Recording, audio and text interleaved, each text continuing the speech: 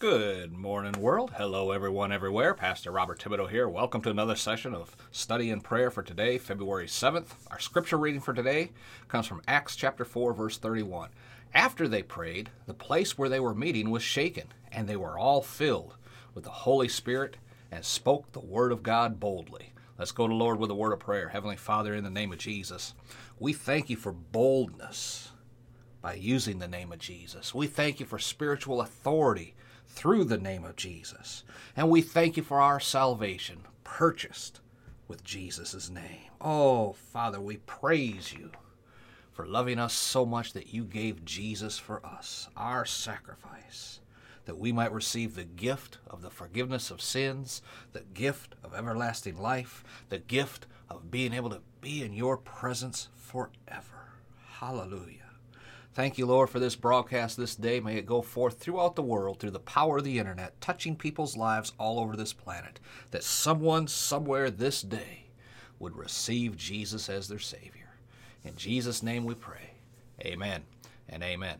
Now, today I want to talk to you about prayer in the early church. Now, when you get to the place where you can get serious with God, when you get to the place that you don't care who sees you, hears you praying, or hears about you praying, then you will be able to get the results, see the results that you're praying for, because now you're putting God before everything else. We've been studying the past few days about God shaking the places that the disciples were praying, from prisons and rooms with other believers and all that. But what I want to look at actually caused Peter and John to get in trouble in the first place. Amen. In Acts chapter 3, verse 6 through 8, you can read the story about how they healed, in the name of Jesus, the crippled man at the gate called Beautiful, and how this was done openly, publicly, and the word spread quickly that this notable healing had occurred. This word soon got back to the Pharisees, who sent the temple guard to bring Peter and John in for questioning. They wanted to beat them and lock them up, but someone reported this news had already spread all over town.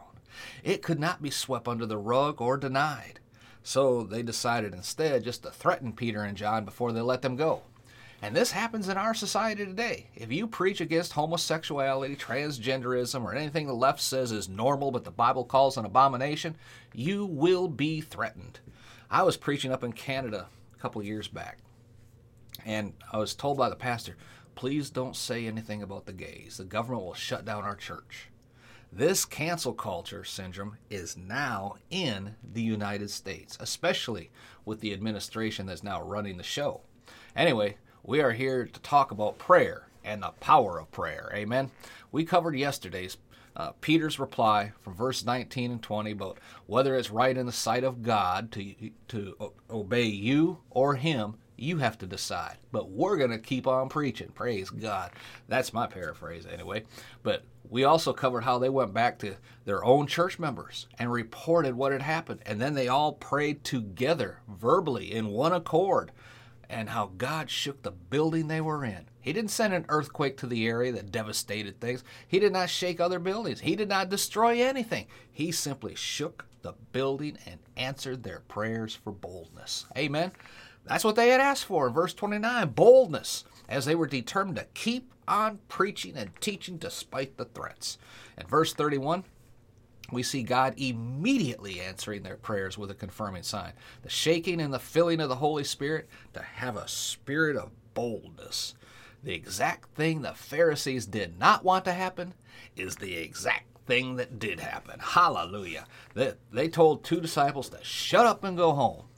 Those two told their friends, and they all started to pray that all of them, not just two of them, but all of them, would receive boldness to preach the gospel, and God granted their request and answered their prayers. Now, instead of just two bold disciples of Jesus, there's a whole room full that hit the streets, praise God, declaring the name and the power of the name of Jesus, healing all sorts of manner of diseases, all right in front of the Pharisees. Glory to God. Don't shut me down when I'm preaching good. Hallelujah. We will pick it up here again tomorrow. I want to pray for you to receive that kind of boldness in the name of Jesus. Hallelujah. Let's pray. Father, in the name of your Son, Jesus. Oh, Father, the name that's above every name on this earth. Father, we thank you and praise you that we have Jesus dwelling in us, and that we have the power and the authority to use the name of Jesus to heal the sick, cast out devils, preach the gospel to the hurting world, that they may receive the infilling of the Holy Spirit themselves and become bold in this day and this hour in which we live. Father, we thank you and praise you for the victory that comes in the name of Jesus. Hallelujah. And Lord, we pray that someone somewhere would take this word today and run with it and set their nation on fire, set their community on fire with the Holy Spirit fire of the Most High God. And to you, Father, we give honor, glory, and praise in Jesus' mighty name. Amen and amen. Hallelujah. Leave your comments and ratings down below and share this out on social media far and wide. Jump over on our website, podcastforchrist.com. Take a look around there. Download those free resources for you. Till next time, it's Pastor Bob reminding you again, 1 Thessalonians 5:17, Living Bible says to always keep on praying. Be blessed, folks. We'll talk again tomorrow.